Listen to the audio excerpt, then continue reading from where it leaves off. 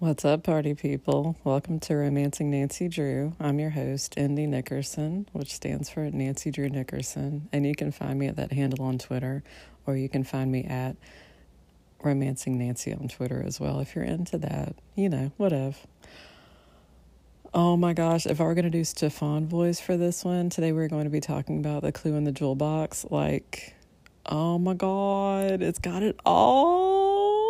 We've got, people who are not twins, but pretty much are twins. We've got people stealing shit. We've got Ned. Oh, my God, so much Ned. Oh, my God. So, yes, buckle up.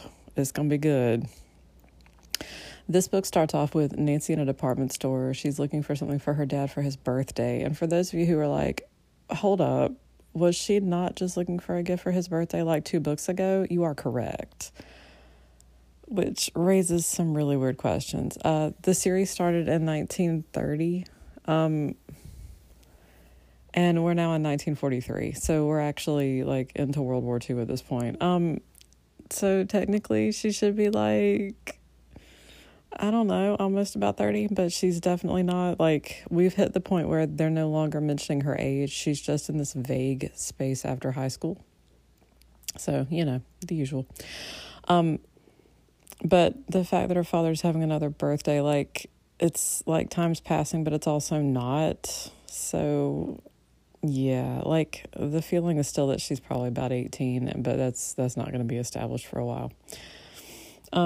So she's looking for a gift for her dad, and the guy at the jewelry store is like, oh my God, I've got this really cute thing for him. And Nancy's like, I don't know, because he knows who she is, because of course they're in fucking River Heights. Also, as a nod to the war, Nancy is walking or biking fucking everywhere in this one, which I thought was really interesting because before this point, there's not been a lot of that. And in this one, it's very much, even though they never mention gas conservation or anything, and her father is still driving, Nancy's like, I'm just gonna get on my bicycle for reasons that are not at all related to health. Nancy is supposed to meet up with Bess and George after she goes on her shopping trip, which is fruitless. And when she's waiting at the tea room in the department store, she sees this old lady who was like, oh, I have the vapors. And Nancy's like, oh, hey, what's up? And so she, escorts the woman to a chair. The woman's like, please take me home. I've had an attack. And Nancy's like, this feels slightly sketch because the woman has a faint accent. But what trumps that, of course, is that she's got that shabby aristocratic air, which Nancy is like, you are a white person who is down on your luck, and I'm 100% here for you in all ways. Tell me what you need. So even though the woman, and she's rocking a half veil, how could you be more clear that you are someone to be trusted? If it were a full veil, we would have questions.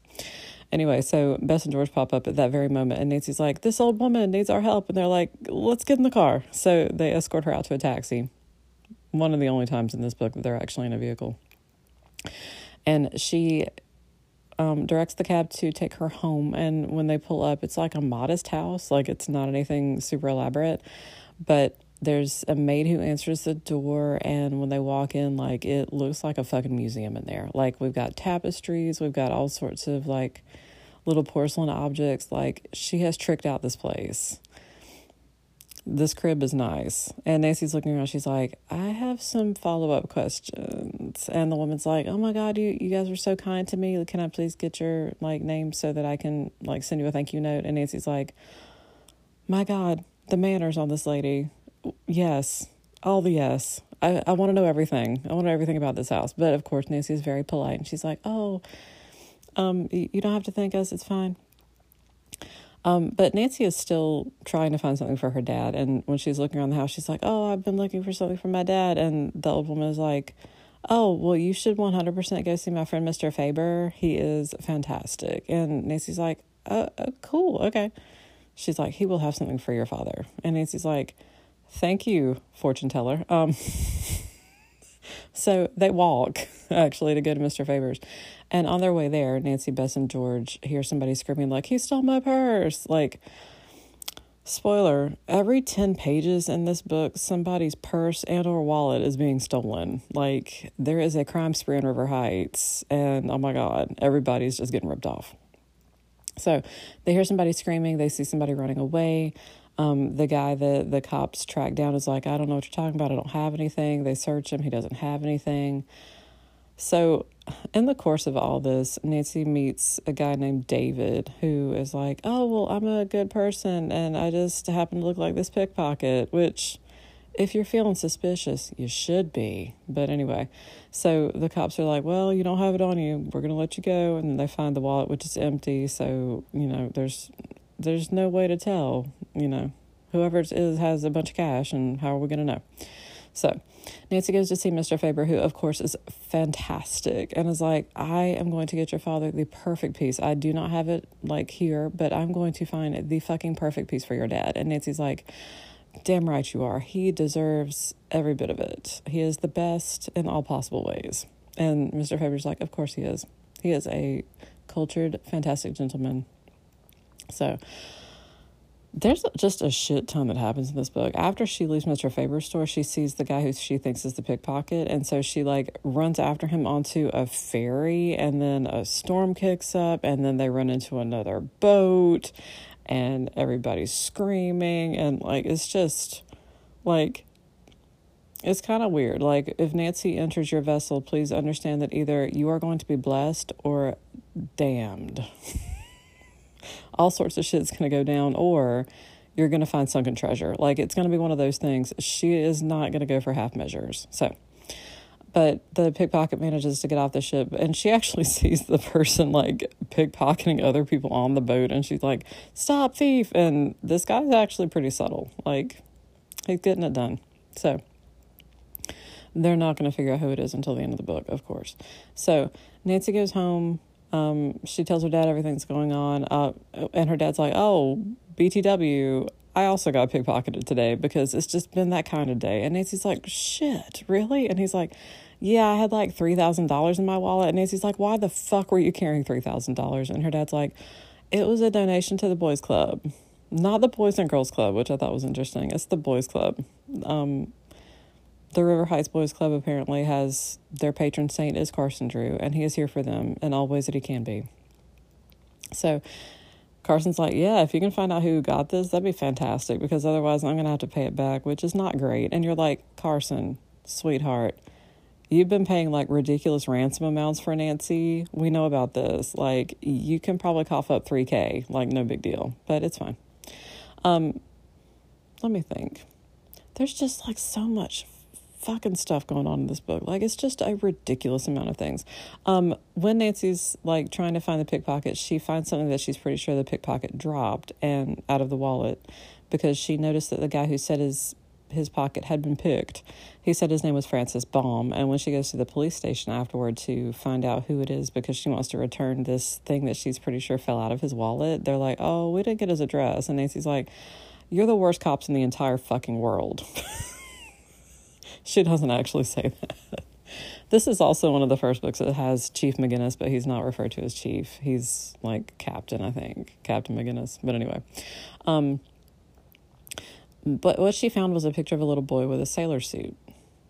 And what tricked her off about that was when she was taking the old lady back to her house, the old lady literally spilled her purse all over the floorboard of the taxi, and one thing that fell out was a picture of a little boy in a sailor suit, and it's the same picture.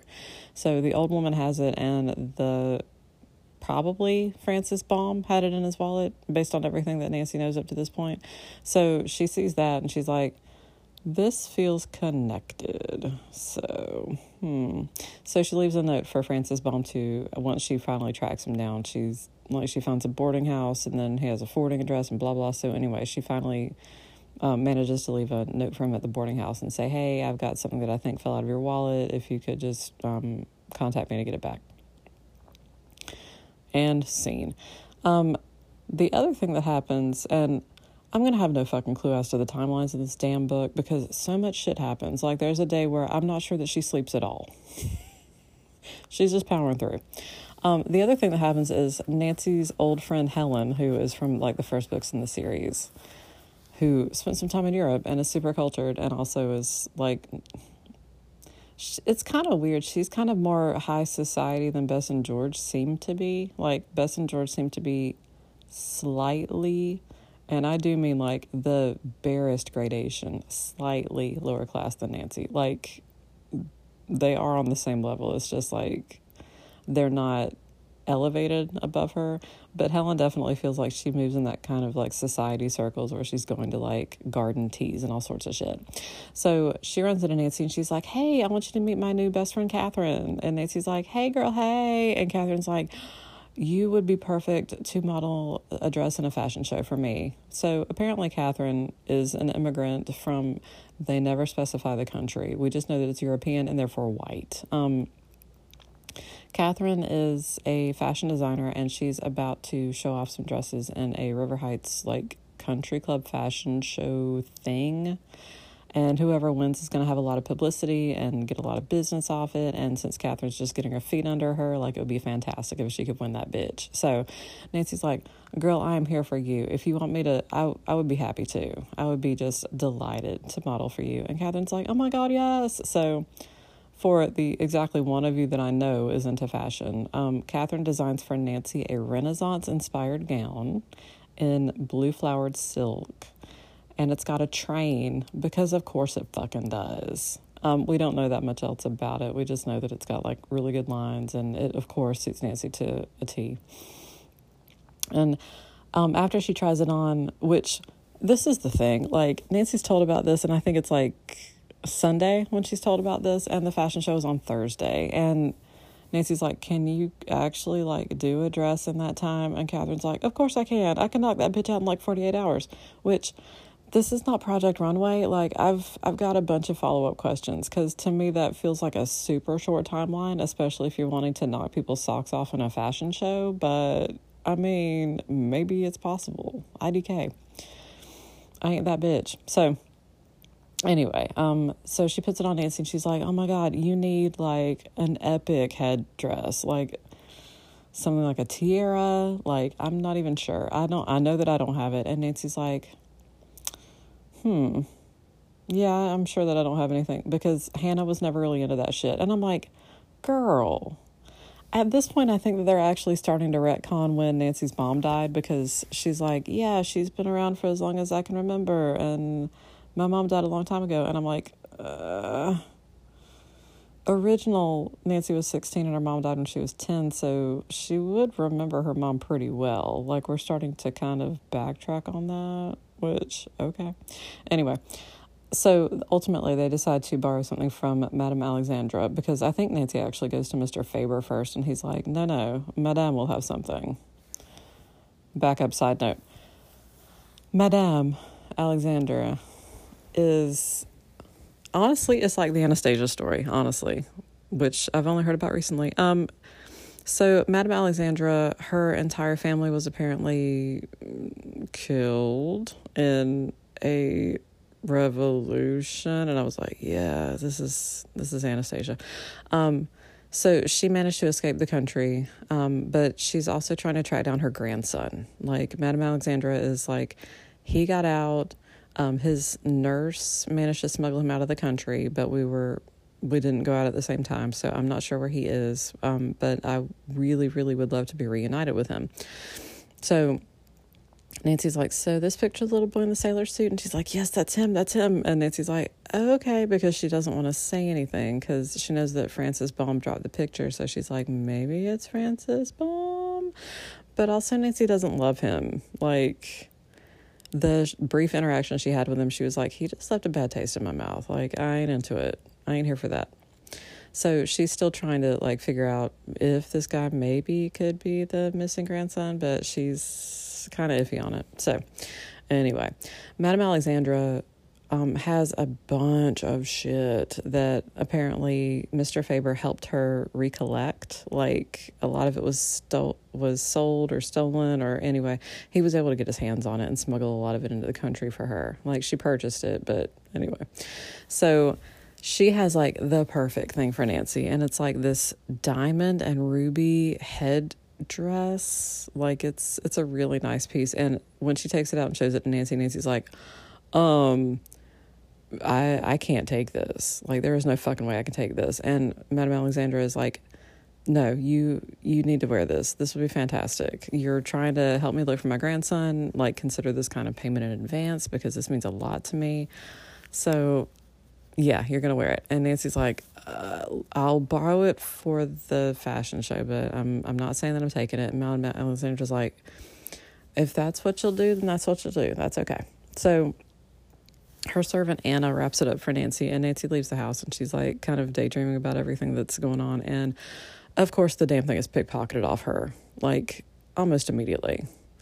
She's walking and somebody jostles her, and then David, that bitch who you'll remember from her, she says as she gives away the ending, David like stops by and is like, hey, you want to ride home? And Nancy's like, no, thank you. I don't accept rides from weird guys, because she's run into like 2 or 3 other situations where she's seen David in a crowd, and he's like, because he looks so much like the pickpocket, he's like, let's figure out some symbol so that you know that it's me. So I will wave my handkerchief, and that's how you know it is me. And Nancy's like, sure, okay, because, you know, she doesn't want to keep accusing this guy of being a pickpocket when he clearly isn't. So she runs into the guy. She's like, stop, thief. And then he turns around and waves his handkerchief, and she's like, oh, okay, it's him. Shit. It's got to be the other guy. Shit. So he waves his handkerchief, and he's like, it's me. You want to ride home? And Nancy's like, no, thanks. But she gets home and finds that the package now has a big old dirty rock in it. Which, honestly, I was like, I am impressed by the skill level for Nancy to be like, oh, I was jostled slightly. And then she gets home and finds out that the package has been like completely swapped out. So she's in like fucking tears because she's like, oh my God, I cannot believe I lost this bitch. So she calls the police, and they're like, okay, we'll be on the lookout for it. And then Hannah's like, you have got to call the old lady and tell her that what happened. And Nancy's like, this is the worst fucking thing that has ever happened.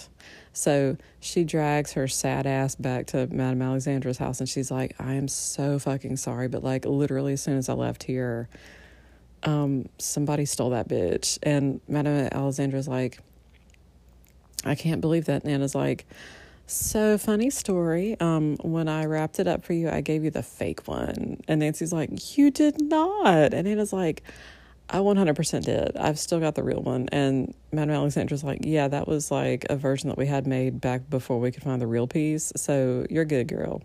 Like, that one ain't worth shit. You need to wear the real one. Like, it's going to look fantastic. And Nancy's like, look, I do not want to leave the house with it given what just happened. So let's just put a pin in that. And Madame Alexandra's like, okay, so just leave it here until the day of, and then you can come pick it up and take it straight there, and cool. And Nancy's like, that would be so much fucking better. Nancy has found out that Catherine is also from the same country that Madame Alexandra's from, because, of course, that is the way these books work. That level of synchronicity is 100% in operation at all times. So she's like, can I invite Catherine over? She's from where you're from. And so they chat. And one like treasured possession she has, and it's never referred to this way, it's just described this way, is a Fabergé egg. Mr. Faber, his father, designed it, and I was like, so it's Fabergé. Like, I guess you didn't want to throw it in there because it's probably trademarked, but it's a Fabergé egg. So it's like absolutely gorgeous. There's the cover of this book is one of the version that I'm reading anyway, is Nancy is wearing this like powder pink pant, like it's probably actually a skirt suit, and she's standing with an old lady who is holding this thing that looks like just like an oversized compact. Like, it ain't it all the way I pictured it. Anyway, it's fine.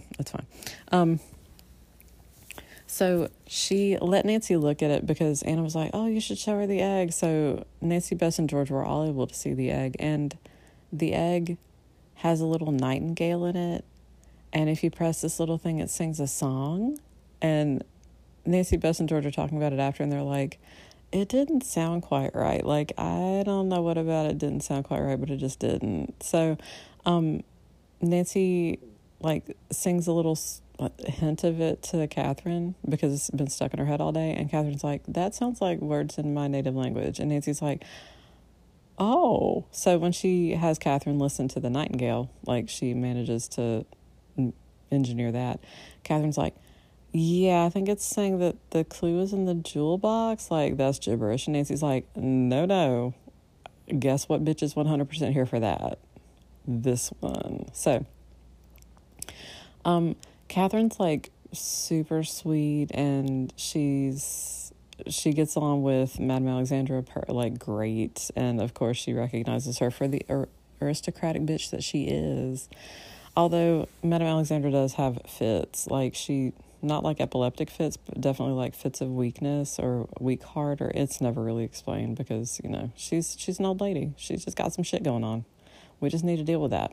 So there's also a point earlier in the book where Nancy gets home, and I think this is after she's been in the half shipwreck where they're like, I know that we hit another boat, but it's fine. When she's trying to trail the pickpocket, she gets home and her dad's like, did you forget that we have a father-daughter picnic with a bunch of other people? And Nancy's like, clearly, yes. I'll be right back. The funniest thing that I had read in that book to that point was that it was like with a bunch of lawyers and judges and their daughters is what the picnic was. And they were playing some game, and one of the fathers is carrying a compact for his daughter. It's an enameled compact, and it falls out of his pocket and onto the ground, and it breaks. And he's like, these girls and all of their beauty gadgets, why do they not have pockets that will hold them? And I'm like, bitch, you want to pause for like a solid hour so that I can bitch about this? Because I will 100% will. But somebody else in the group is like, so there was this like ancient Egyptian recipe for unbreakable enamel that we just can't find anymore. And so they have this little segue that's like, I just wanted you to know that this is a thing, and whoever comes up with it would make a lot of money. I am mentioning this for no reason. It's totally fine. Which, if you were thrown off by like limericks to luggage in other episodes, you'd be like, I don't know. I think it's going to be weird though, because I think this is going to connect up later. This just doesn't feel like something organic. Anyway. So, Nancy eventually finds out that the jewel box in question is shaped like a footman. And Madame Alexandra's like, do you notice anything weird about this? And Nancy's like, that it's a footman, kind of? And she's like, it looks exactly like my footman. Is that not the cutest thing? And Nancy's like, that's adorable. Was he killed in the revolution? Because I have follow-up questions. But anyway, so she's got like a few pieces of jewelry in there and a stone and everything, but there's nothing in there that like really seems like a clue that goes along with what the Nightingale was saying. So anyway, Nancy needs that headdress because she got some shit to do. So she goes to the fashion show, and like she's modeling the dress. She's doing her damnedest. Like she's really nervous because she wants to do a great job for Catherine.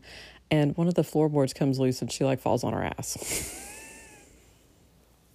She doesn't actually fall on her ass. She like falls into the crowd actually. And this guy like manages to catch her as she's falling down. He's like, are you okay? And she's like, I'm so fucking embarrassed right now that I could literally die. And the guy's like, no, you did great. Just get back up there. You can do it. And she's like, thanks, guy. Thanks. One afternoon, and I think it's like very close to when this happens, but not exactly right here. Nancy's just sitting at home when the doorbell rings, and who walks in but fucking Ned Nickerson, buddy. And Nancy's like, oh my God, you're home? And he's like, yeah, I just got home a couple hours ago from lifeguarding at a boys' camp for the summer. And Nancy's like, hell yeah, you did. Why did you not tell me that you were coming home today? And Ned's like, well, I didn't know. And Nancy's like, because I've got a date tonight. And Ned's like, okay, so can we hang out tomorrow night? And Nancy's like, fashion show. And he's like, okay, tomorrow at lunchtime. And Nancy's like, fuck yeah. So here's what I love about this. First off, like as soon as he walks in, he grabs her hand and she's like, I know that a lot of guys like to date me, but Ned is by far my favorite. And I'm like, girl, you know it. You know that you are running a harem out of here and he is your favorite hoe. But anyway. So yeah, like, oh my God, they're just so fucking cute together, you guys. They're so fucking cute. Oh my God. Anyway, so another thing that I love about this, other than Ned grabbing her hand and Nancy being like, hell yeah, you know you want a piece of this, is that there is zero detail given about this date that she talks about. There is no mention of who was with her, what it was, anything. It is exactly that forgettable. Like, Ned was not there. all the colors had faded to nothing. Like, there was no vibrancy left in the world because her man was not with her. Anyway, so the next day he's like, okay, let's go to a carnival, because again, circuses and carnivals. It makes me think about like the traveling salesman, like that kind of Wild West show, that it's like, well, we don't have a lot of TV. In fact, at this point we have none. So what else we got? So anyway, they go to the carnival and they're just riding all the rides, and they ride the roller coaster, which Nancy, of course, clings to Ned when they're riding it. And he's like, all of this. And he wants to ride it again because he is so 100% into her grabbing him. And she's like, no, let's do the Ferris wheel. And because she's just not into doing more of the roller coaster. And it's like, okay. So they get on the Ferris wheel and they're talking about like everything that Nancy's been doing. And Ned's like, yeah, he enjoys being close to Nancy. So, from that perspective, this is not that big a deal. And of course, they get to the top of the Ferris wheel, and the Ferris wheel is making some noise. And they get to the top, and of course, the bitch breaks. And Nancy's like, so I've got a fashion show I'm supposed to be at this afternoon, because it's like Thursday, Friday, Saturday. Like, it's 3 days in a row, and then they do like a grand finale that night. So she has to be there like 3 days in a row for it. So she's like checking her watch, and she's like, oh shit, I really need to go soon. But like, they're trying to work on the Ferris wheel and not really succeeding. So at one point, the Ferris wheel does like a complete turn, but it's going really fast. And there are kids in the car that is just the next one to Ned and Nancy's. And one of the kids is like, fuck it, I'm just gonna jump. Like, they're just fed up with all this shit. And Nancy's like, no, it's okay. Let's just calm down. And look, there's a photographer here. Like, smile pretty for the photographer. And like, the kid's like, okay. And so there's newspaper reporters have shown up by the time they actually get to the ground. And one of them is down there with a photographer who is like, let me get a picture of you. And Nancy's like, no. And they try to duck out of the way. Like, Ned actually tries to get them out of the frame and everything. But somebody does manage to snag a photo of the two of them, which I was like, for her scrapbook. Yes. Anyway. The next morning in the newspaper is a picture of Nancy and Ned on the cover, and the story about how Nancy bravely saved 2 children who were stuck on the Ferris wheel. And Nancy's like, first off, this is utter bullshit. Second, everybody's going to think that I'm trying to like drum up publicity for the fashion show. And Hannah's like, which is not the worst thing in the world. And Nancy's like, okay, you're not wrong. But she's still irked by it. The second night of the fashion show, Ned's there, and the crowd goes wild when Nancy comes out, because she just looks like she's just rocking it. She's just rocking it, y'all. But also, and I think this happens like there's some sort of disturbance like while she's on stage or like right after she gets off stage, and it's the pickpocket. It's the fucking pickpocket. Like that dumbass who she keeps seeing in crowds and keeps waving his handkerchief at her. She sees somebody that matches that description running away, and so she pursues them while still wearing the fucking dress, which is exactly the way her head would be at this point. So she runs after him, and he like throws some fucking barbed wire into her path, and she like runs into it because she doesn't see it. It's around a corner, and she rips up her fucking dress, and she looks down and she's like, oh shit.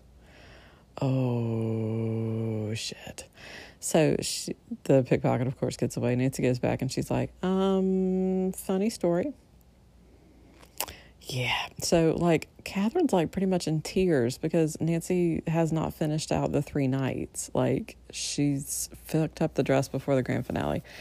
And Helen's there, and Helen's like, well, maybe we can, like, these parts are okay. We would just need to swap out these parts. And Nancy's like, and I will help because I fucked this up. So the 3 girls, like, go back to Catherine's workshop and do all they can to get the dress back in order, which, again, Nancy says, like, I should really stick to mysteries instead of fashion design. Like, I'm just not an ideal subject. This is just not the thing for me. But anyway. So, okay, we actually need to take a break before I get back to the mystery of the missing grandson, which goes along with the mystery of the missing well, not the missing, I guess, the phantom pickpockets, and also when are Nancy and Ned gonna bang? Like, the perpetual mystery. And I've got an answer for you. More like I've got the answer for if I were going to write a missing scene from this book, when I would have them banging. So we'll do that after the break. Okay, 2 things. So 17,000 things. Let's be legit here. Nancy is coming back home on foot, of course, because again, if she's not on a bike, she's on foot.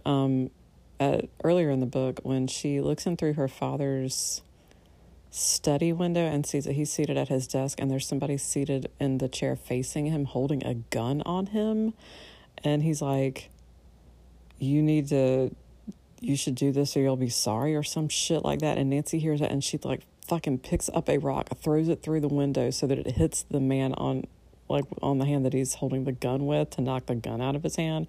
And she rushes in there like, I'm gonna fucking save you.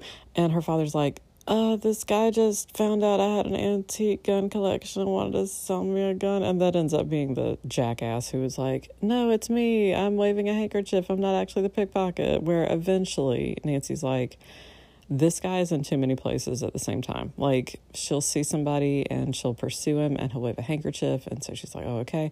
And then she'll see somebody else and she's like, oh, this must be the guy. And she'll pursue him. And then he waves a handkerchief and she's like, this just isn't adding up. Like, she eventually figures out that, yeah, these 2 guys look really similar, but that prick can't be as innocent as he's pretending he is. So anyway, which again, if Nancy has like a gut bad feeling about somebody, she is 99.9% accurate. So she needs to just lean in on that. The second thing is that Frances Baum finally gets in touch with Nancy and is like, hey girl, hey, I heard that you found something out of my wallet. And Nancy's like, yeah, why don't you come to my house and pick it up? And he's like, hell yeah, maybe we could get a drink later. And Nancy's like, why don't you fuck off? So anyway, Frances comes over with a giant police dog. Like, the books refer to these as police dogs, and I was like, this means German Shepherd, right? And yes, it means German Shepherd, but yeah, but this one is just like fucking out of control. So he like tries to attack Hannah, tries to attack Nancy like 2 or 3 times, tries to attack Carson like twice. So he's just a bitch. So, but anyway, Frances comes in and they're like, oh, we're just having breakfast. And he's like, oh, I could take a bite to eat. And Nancy's like, okay. Because of the picture, she's like, this could be Madame Alexandra's, which every time I do this, I'm like, Madame Alexander. Like, I think of the doll designer. But anyway, she's like, this could be the old lady's grandson, the Madame's grandson. But he's just like super uncouth. Like, his table manners are atrocious. He's not good at, he's like not smooth. He's not debonair. He's just like pretty much trash.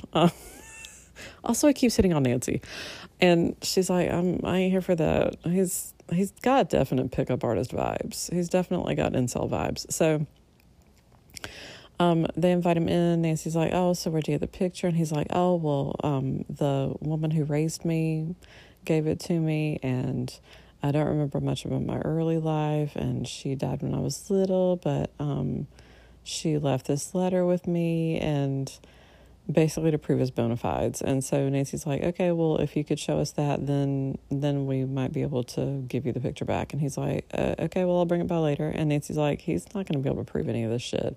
But he comes by with his giant police dog and the letter and a little like stuffed lamb toy that he says belonged to him when he was a baby. And Nancy's like, okay. So she takes that over to Madame's house, and Madame is like, oh my God, yes, this is his toy lamb. And Nancy's like, how the fuck would he have the toy lamb if he wasn't the right person? Which she hates, because she hates this dick. Like, she is 100% not here for this dick. So, literally or figuratively. So she reluctantly tells her, she's like, I might have found your grandson. And the woman's like, oh my God, bring him over here right now. And Nancy's like, he's got this police dog who is kind of a prick. And the old lady's like, oh my God, I've got a lot of stuff around here. I don't like dogs. And Nancy's like, well, why don't you just like maybe put some of your really expensive shit away, wink, wink, and I will tell him to get rid of the dog. And that's a good compromise. So anyway, so she again reluctantly tells Frances that, oh, okay, well, I've found your grandmother. So the Anna, who is Mrs. Alexandra's maid, is like, let me just hide some shit. I'm just saying. So she puts a lot of the more expensive stuff out of the way, including the Fabergé egg and the jewel box, and like pretty much all the high ticket stuff that she can find. She just puts away so that the new guy's not going to find it, because she also was like, I don't know about this guy. So they have like this elaborate dinner to welcome him home, and the old lady like will not hear anything against him. She's like, well, he doesn't look much like his father, but you know, he was just a baby when we left, and blah blah. So Nancy's got like a really bad feeling about this, but the one's like, oh, you move in here, and like I'm gonna take care of you because I've missed you so much. And she starts calling him Michael because that was the name of her grandson. So from this point on, he'll be Michael. He's just like fucking the worst. Like very soon after he moves in, he starts pawning her shit, which Nancy's like, maybe she told him to pawn her shit. So she actually goes back to the house, and Anna's like, yeah, she has legit been giving him stuff and telling him to pawn it. Like that's real. But also the money he's been bringing back has not been nearly what this shit is worth. And so Nancy gets a list, and she goes back to Mr. Faber, and she's like, so he sold this to you for how much? And she finds out that he's been keeping like 2/3 of the money, 4/5 of the money, and then just giving her back, like he might pawn something for $300 and give her back $100 for it. And Nancy's like, that's still not proof, because she might have told him, the old lady might have told him to just keep the money and just give her part of it. But Nancy's also reluctant to bring it up with the old lady because she doesn't want to like start any shit. And also when Nancy tells her dad, he's like, yeah, you want to be really careful about that, because again, if she's giving it like of her own free will to a family member, like that's kind of tricky. So, and Nancy's like, okay. There's another point in this book where Helen has arranged this like super secret getaway at Star Island. And you're like, of course. Star Island also sounds like something that Jim and the Holograms would be hitting up. It's fine. Star Island. Or like a level on Super Mario World. So they're going to have this picnic, like Hannah's packed a big old lunch hamper, and Ned's coming along. And this is also the first instance of Bert and Dave being Bess and George's escorts. And we learn absolutely nothing about them. They're just like the plus ones that Helen has picked out for them. Buck Rodman, who is supposedly like Ned's roommate, or has been Ned's roommate at Emerson, is dating Helen. So he comes along. They've got a few other guys. And like as soon as they're about to pull away from the docks, like they're in two separate boats. Ned's driving one of them, and Nancy's in that boat. Michael, the prince, and imagine the air quotes, imagine the scorn just dripping off my voice. He's like, oh my God, I want to come. Let me come with you on your picnic journey. And Nancy's like, can we fucking run over him? Like internally, because Nancy has very high class manners and would never do such a thing. But she's like, yeah, our boat is really crowded. And he's like, oh, I can squeeze on. And he's also got his police dog, who again is the absolute fucking worst. Like he's going to rip your face off. He's going to do it. So Ned's like, this is bullshit. Like he is not here for this shit. There was another run-in that they had with this bitch where I can't even remember what exactly happened, but there was one point where Michael was like, hey, what are you doing later, to Nancy? And she was like, why don't you fuck the hell off? And she kind of mentions it to Ned, and Ned's like, yeah, I'm going to punch him directly in the face. Like, I ain't here for this shit. So when he like gets onto the boat, Ned's like, yeah, I'm going to set you on fucking fire. Like, Ned is not here for this shit. Like, he is super salty. Like, Nancy at one point is like, yeah, I think that I found a missing prince. And Ned's like, as long as he doesn't spend too much time with you, because Ned is not here for that shit at all. Like, yes. I know that it's 2021 and I should not be as completely in love with Ned's high level of jealousy, but I love it. I love that he's like, I just don't want these little bitches around you. You are surrounded by incels and I ain't here for it because I am your man. And I'm like, yes, you are, bitch. Yes, you are. Anyway, they go to the island and they're having a pretty good time. On the way there, Nancy spots this boat that drives by and it's got this guy who looks kind of sad and a little boy in the boat. Okay. As you should know by now, like, this is the genre of this book. If Nancy sees somebody who looks kind of sad, that person is related to the missing person. Like, always. If you see a sad person, then Nancy's like, oh shit, I've been looking for somebody and you are it. So as soon as this person pops up, you're like, oh, the guy who the old lady thinks is Michael is not Michael, and this sad guy is 100% the missing prince. And you are 100% correct on that. Anyway. So here's what happens. The little boy falls off the fucking boat and Nancy sees it and jumps off the boat into the water, saves the little boy from drowning. Bess is like, oh my God, Nancy's not on the boat anymore. And so they have to turn around. And Ned's like, what happened? And he's freaking out and they pull Nancy and the little boy out of the water. And as soon as they get like both of them back on the boat, Ned takes his coat off and puts it over Nancy's shoulders because this is the best book in the history of the world. I was like, oh my God, he's so sweet. And Nancy, of course, because she's this kind of bitch, takes the coat off and puts it on the little boy because the little boy is also soaked through. And so she actually looks over at Michael, like expecting him to be a gentleman and offer to give her his coat or sweater or something. And he's like, oh, my dog. Like, he ain't here for that shit. So Nancy's just sitting there shivering, as you do. The guy who was driving the boat that the little boy fell out of comes up and he's like, oh my God, I'm so glad that you saved him. And they find out that his name is Mr. Ellington. And that's about it. I think, yeah, at this point that, Catherine actually knows who this guy is. Actually, he's also the guy who was sketching at the fashion show. I can't remember timeline, so I don't know if like they had not been formally introduced at this point, but she had already fallen into his lap. I don't remember what the fuck's happening. It's fine. But anyway, Catherine and Mr. Ellington like develop a thing, and it's super cute, and everybody's like, y'all are so cute together, because she's a fashion designer and he's an artist, so it's perfect. And yes. So anyway, they go out to the island and they're having fun together, except for Michael is a total buzzkill, and they're all like, can we please just set him on fire? Like, he just like, again, he did not bring any food with him. He is stealing sandwiches for his dog, which they're like, I mean, it'd be one thing if he was going to eat them, but he steals like 7 sandwiches for his dog. And they're like, I ain't here for this bitch. He's like chatting up people. He's like creeping on Catherine and trying to get her alone and ask her out on a date and shit. And everyone's like, okay, we're done with this shit.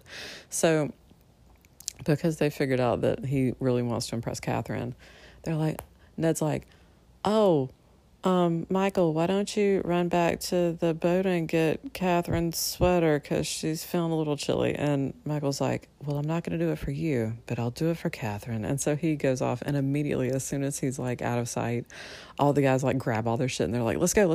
And Nancy's like, what is happening? And they're like, we moved the boats and we're going to strand his ass here. And Nancy's like, I don't know about this. And they're like, what? There's like a ferry that comes back and forth like every 2 hours. Like, he can just chill his ass for like 2 hours. Like, this, it's not like we're leaving him here to die. Which Nancy's still like not chill with it, but she also does think he's a total douche. So they're pulling away and Michael hears him and runs up and he's like, no, wait for me. And they're like, I'm sorry, we can't hear you. Bye. Which I fucking love. I fucking love how fucking petty, like, especially Ned is in this book. He's like, why don't you just burn in hell? Like, I love it. Also, Michael's a total douche, so it's fine.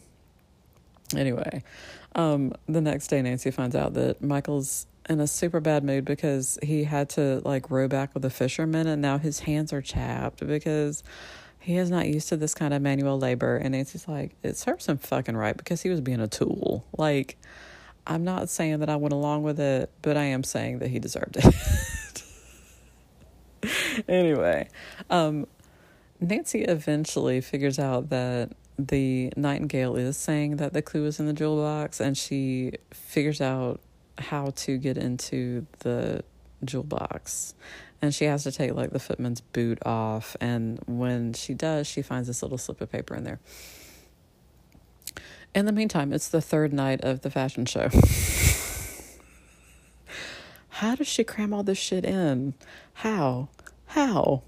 Anyway, I'm pretty sure that they said that after the fashion show, they decided to go on a hayride. They were going to organize a hayride and a little party, and they also wanted to get Mr. Ellington there because Catherine was going to be there, and they really want to hook these two up. Like, seriously, it's like a fucking Shakespeare play. By the end of it, we're not going to have any funerals, but we damn sure want to see an engagement ring on some bitch's finger. So they've organized all that. It's the third night of the thing. Nancy, because she's found out what the clue in the jewel box is, which they don't reveal at this point, I will tell you, it's fine. Trust me.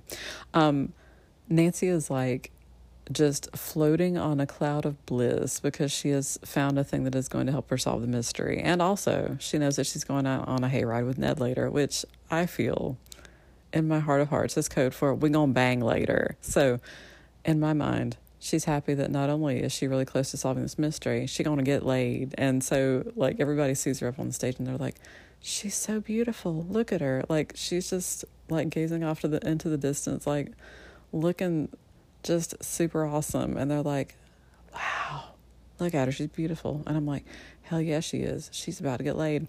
So, of course, like, there's awards and everybody thinks that, like, this local, well-known fashion designer's gonna get it, and then like Catherine wins the grand prize, and she's like, oh my god, like she goes full on beauty queen who has been crowned, like she's speechless and can't talk, and Nancy's like makes a speech to accept for her. And of course this is the dress that they had to fucking mend because she ran off and just got caught up in barbed wire, as one does. Oh my god. Anyway, so they accept that, and of course, so Catherine's like super excited, and she cannot wait to see Mr. Ellington because she wants to tell him all about it. And so they go on their hayride. And like, it doesn't give you much detail. We just know that it's moonlight and it's very romantic. And afterwards, they're picking hay out of their clothes, and I was like, yeah, they are, buddy. Oh yes, they are. Oh God, I love it. I just fucking love it. Anyway, so they go into, I think it's the Red Lion Inn that they're going into, and of course, as soon as they walk in, who would be there but Michael, that bitch? And Nancy's like, cool. Oh, by the way, after they discovered the clue in the jewel box, what it was, and after Madame had read it and Nancy had read it, and so they both got excited, Madame was like, maybe you can get that handsome man who is always around you to help you out with this. And Nancy blushes and she's like, oh, you mean Ned? And the Madame is like, yes, him. Maybe you could get him to help you. And Nancy's like, I think that I will. And you're like, which honestly to me, like, that seemed so very much connected to the fact that she was like basically floating on a cloud of bliss at the fashion show. It's like, Ned's going to help me solve this mystery, and also we're going to bang. Like, it's perfect. I told you when I started this. I'm verklempt. Anyway, so she's talking to Ned, and Mr. Ellington doesn't show. And Michael's there, and Michael's just being a total douche. And he's also still trying to hit on Catherine, who is not here for that shit. And, like, Catherine honestly, like, changes seats to sit near Nancy because she's, like, done with this shit. And also she's kind of brokenhearted because she did not expect for Mr. Ellington to break their date because, like, they had made plans. They were going to hang out. It was going to be nice. Also, hayrides. So Nancy's like, well, let's just like maybe call his apartment and see if he got held up, and no one answers. And then they hear from, like, finally the landlord picks up and is like, yeah, he left like an hour ago. And Nancy's like, yeah, he should be here. Like, this is some bullshit. So they decide to maybe go looking nearby to see if maybe something happened. Like, they even call the police and they're like, hey, have there been any car accidents? They call the hospitals, and like there's nothing that they turn up that matches. So Nancy and Ned are walking next to the river that the inn is next to, and the moonlight, and it says in the book, like, all Ned can think about it is how romantic it is. And I'm like, hell yeah, y'all just banged on a hayride. Like, of course you're thinking about how romantic this is. So they're walking along, and Nancy, of course, is like, because, like, I think the night before this happened, she went home and there were two men waiting in the bushes who grabbed her and were like, you need to stop investigating this mystery or else. And Nancy's like, or else what, bitch? Like, she ain't here for this shit. And then her dad pulls up, and so they release her and run away. But he's like, okay, these guys are apparently just gonna pull that kind of shit, so please be careful. Like, I love you, please be careful. So when she and Ned are walking, she's being like hyper vigilant and looking around, and she's like, I'm seeing motion in the bushes. Like, I don't like this. I don't like this at all. And Ned's like, we're fine. It's fine. It's moonlight. I mean, we could make out a little. And Nancy's like, no, seriously, like, there's some people that I can see in the bushes near us, and I just have a really bad feeling about this. So they actually run together back to the inn. And Nancy's like, look, I was going to wait on this, but she overhears Michael on the phone, like, how is my dear grandmother? And he sounds like he's being super sarcastic. And so she's like, I've got just a really bad feeling about all this. Ned, will you help me? And Ned's like, I will do anything for you. Like, immediately. He's like, name it, and it's done. And Nancy's like, okay, so I need you to grab Michael, and we're going to need to basically kidnap his ass. And Ned's like, girl, I've been waiting for this moment. I'm ready to rough that bitch up. Like, I've been here for that shit.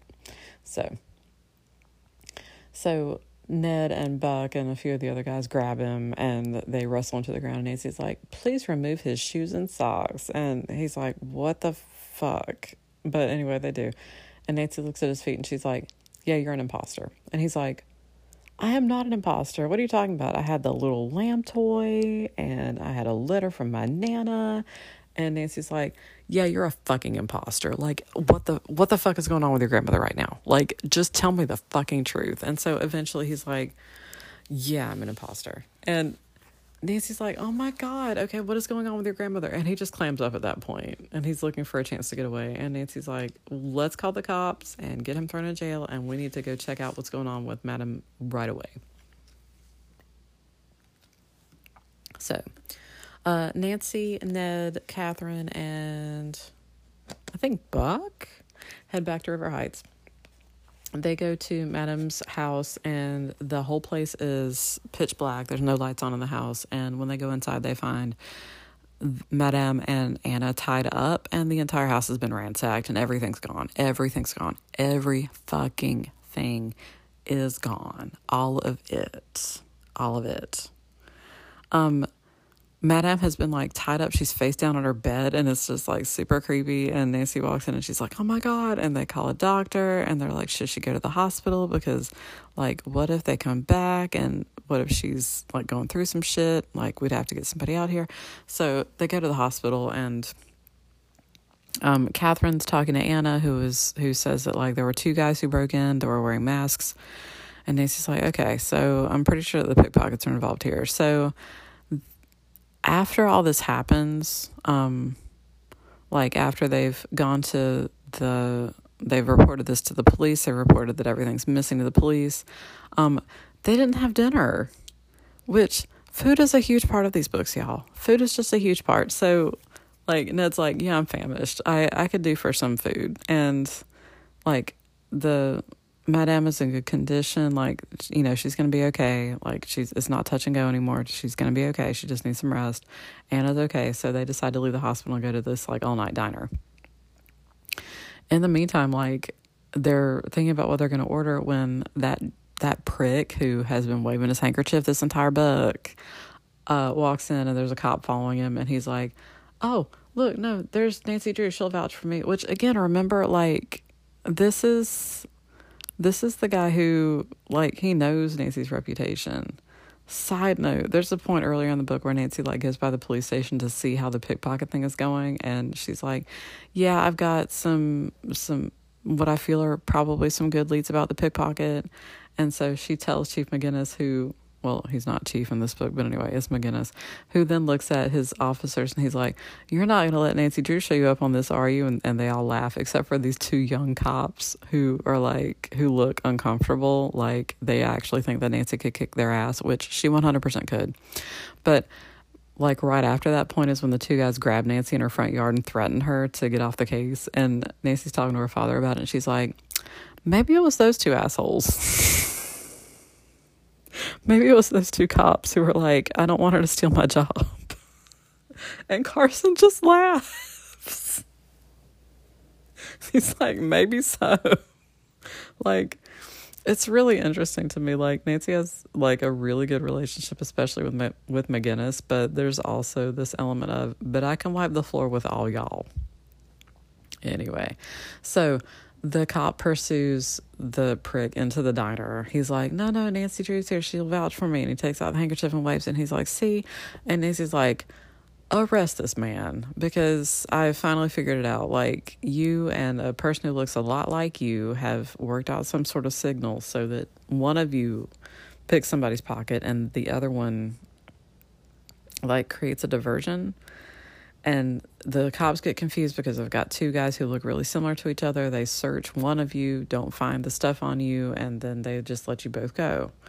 And he's like, how did you figure it out? Nancy's like, because there was one point where I saw both of you, but it was too far away for it to have been one of you.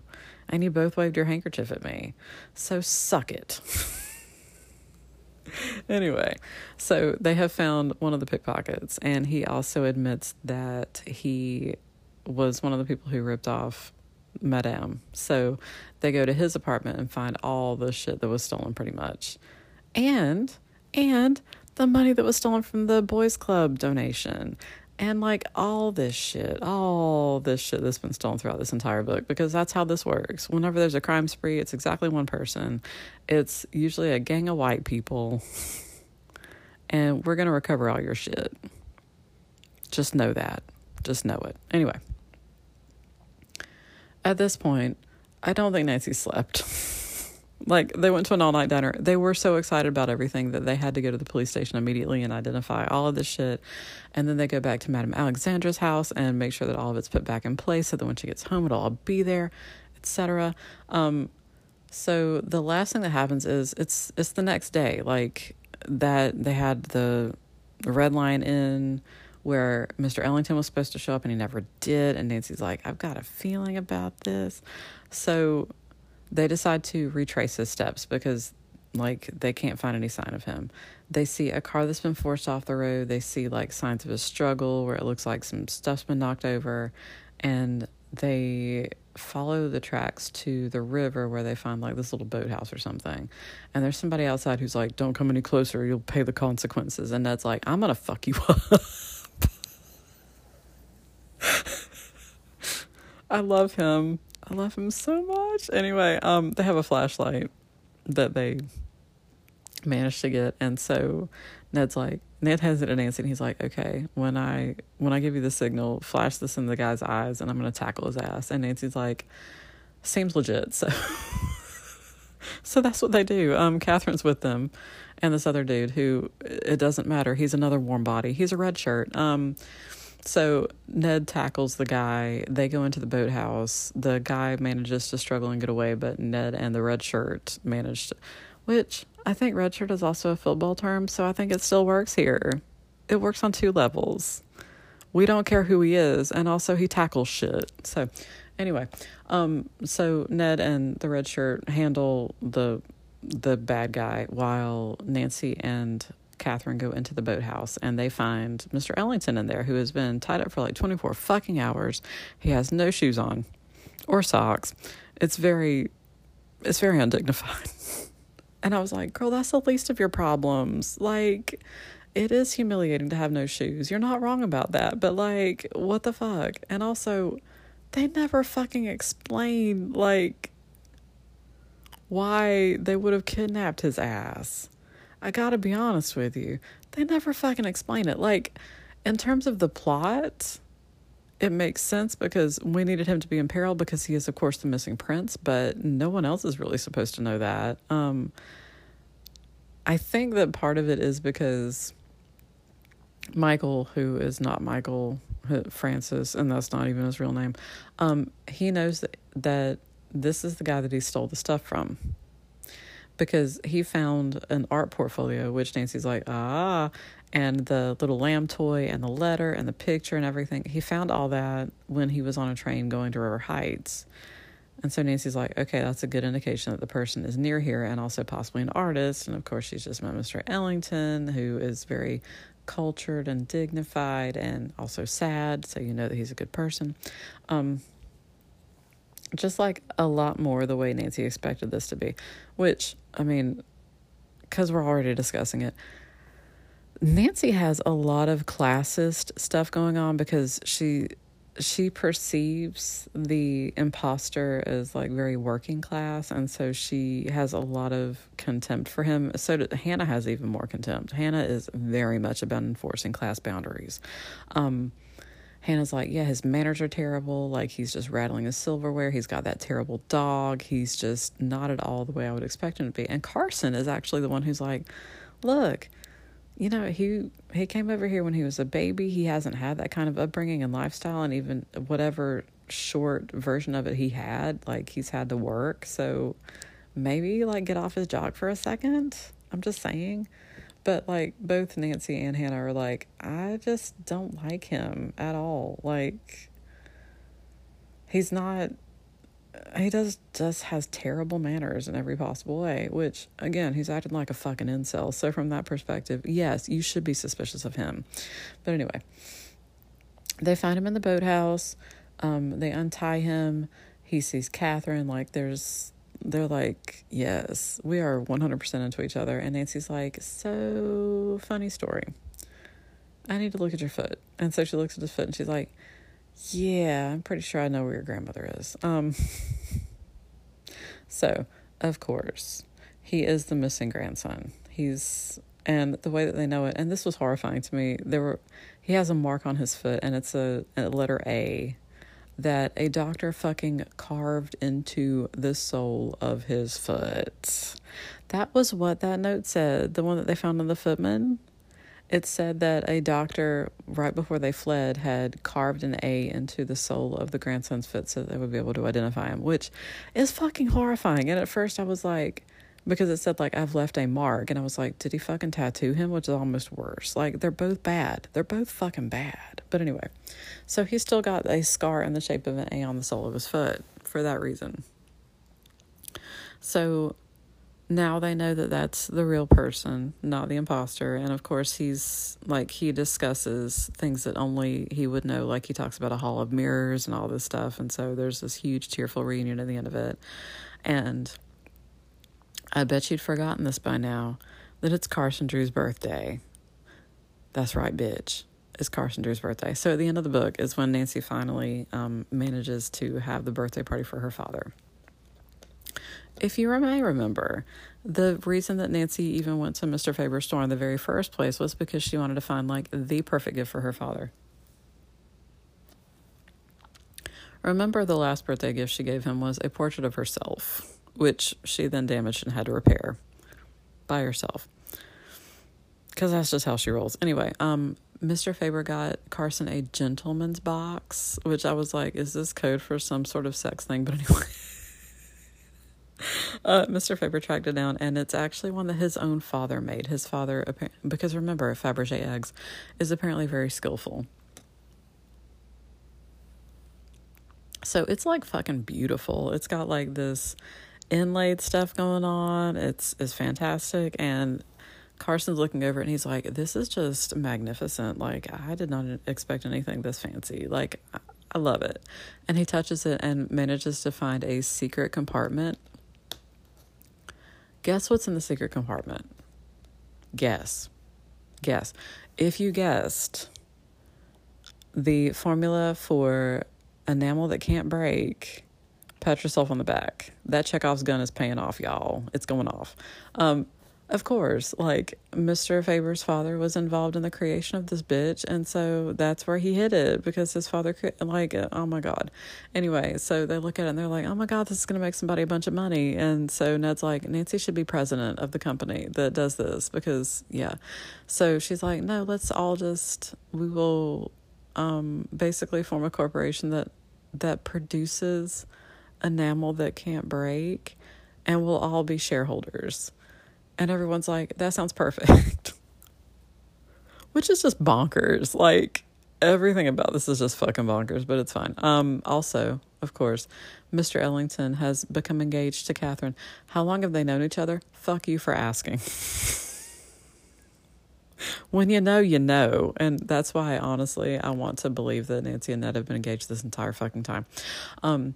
He gave her a ring that belonged to his mom, and I was like, so when he was smuggled out of the country as a tiny royal baby, he managed to hang on to that engagement ring? Sure. Yeah, I'm down for it. But also, they become engaged before Catherine knows that he is a lost prince. And if you're asking yourself, if they're in the United States and there was a revolution, I've got questions. There's all this stuff in here about royal blood. There's all this stuff about, like, how Madame is clearly royal, how she's so aristocratic, how she's just, like, there's this almost disturbing level of reverence that Nancy and her friends have for her. Like, it's just very, like, oh, you are somebody, so we're going to treat you as though you are somebody in a way that we wouldn't maybe treat somebody else who we didn't perceive this way. But anyway, Catherine only knows that Mr. Ellington is just, like, super artistic and fantastic that way, and also a good all-around person. And then at this event, at Carson's birthday party / grand reunion for the grandson / look, we found the key to unbreakable enamel, that's when she finds out that the guy that she's engaged to is also a lost prince. So, good times all around. Oh my God. Ned's even there. I mean, like, again, Ned's going to be part of this corporation that is making this enamel, and also he's going to make banks so that he can finally propose to Nancy in the way to which she has become accustomed in the back of a hayride. Anyway, so yeah, this is the last episode for season 3. Season 4 is going to pick up next week with Whitewater Terror, and I am so fucking thrilled to share that book with you, because oh my God, you thought the hayride was good. Oh shit, son. Oh shit. Like, I really can't emphasize enough how much I fucking love that book. So anyway, so that's what we're going to pick up with next time. I hope you enjoyed this season. If you want to let me know how you're feeling about things on Twitter, you 100% can do that. But anyway, stay sleuthy, my friends.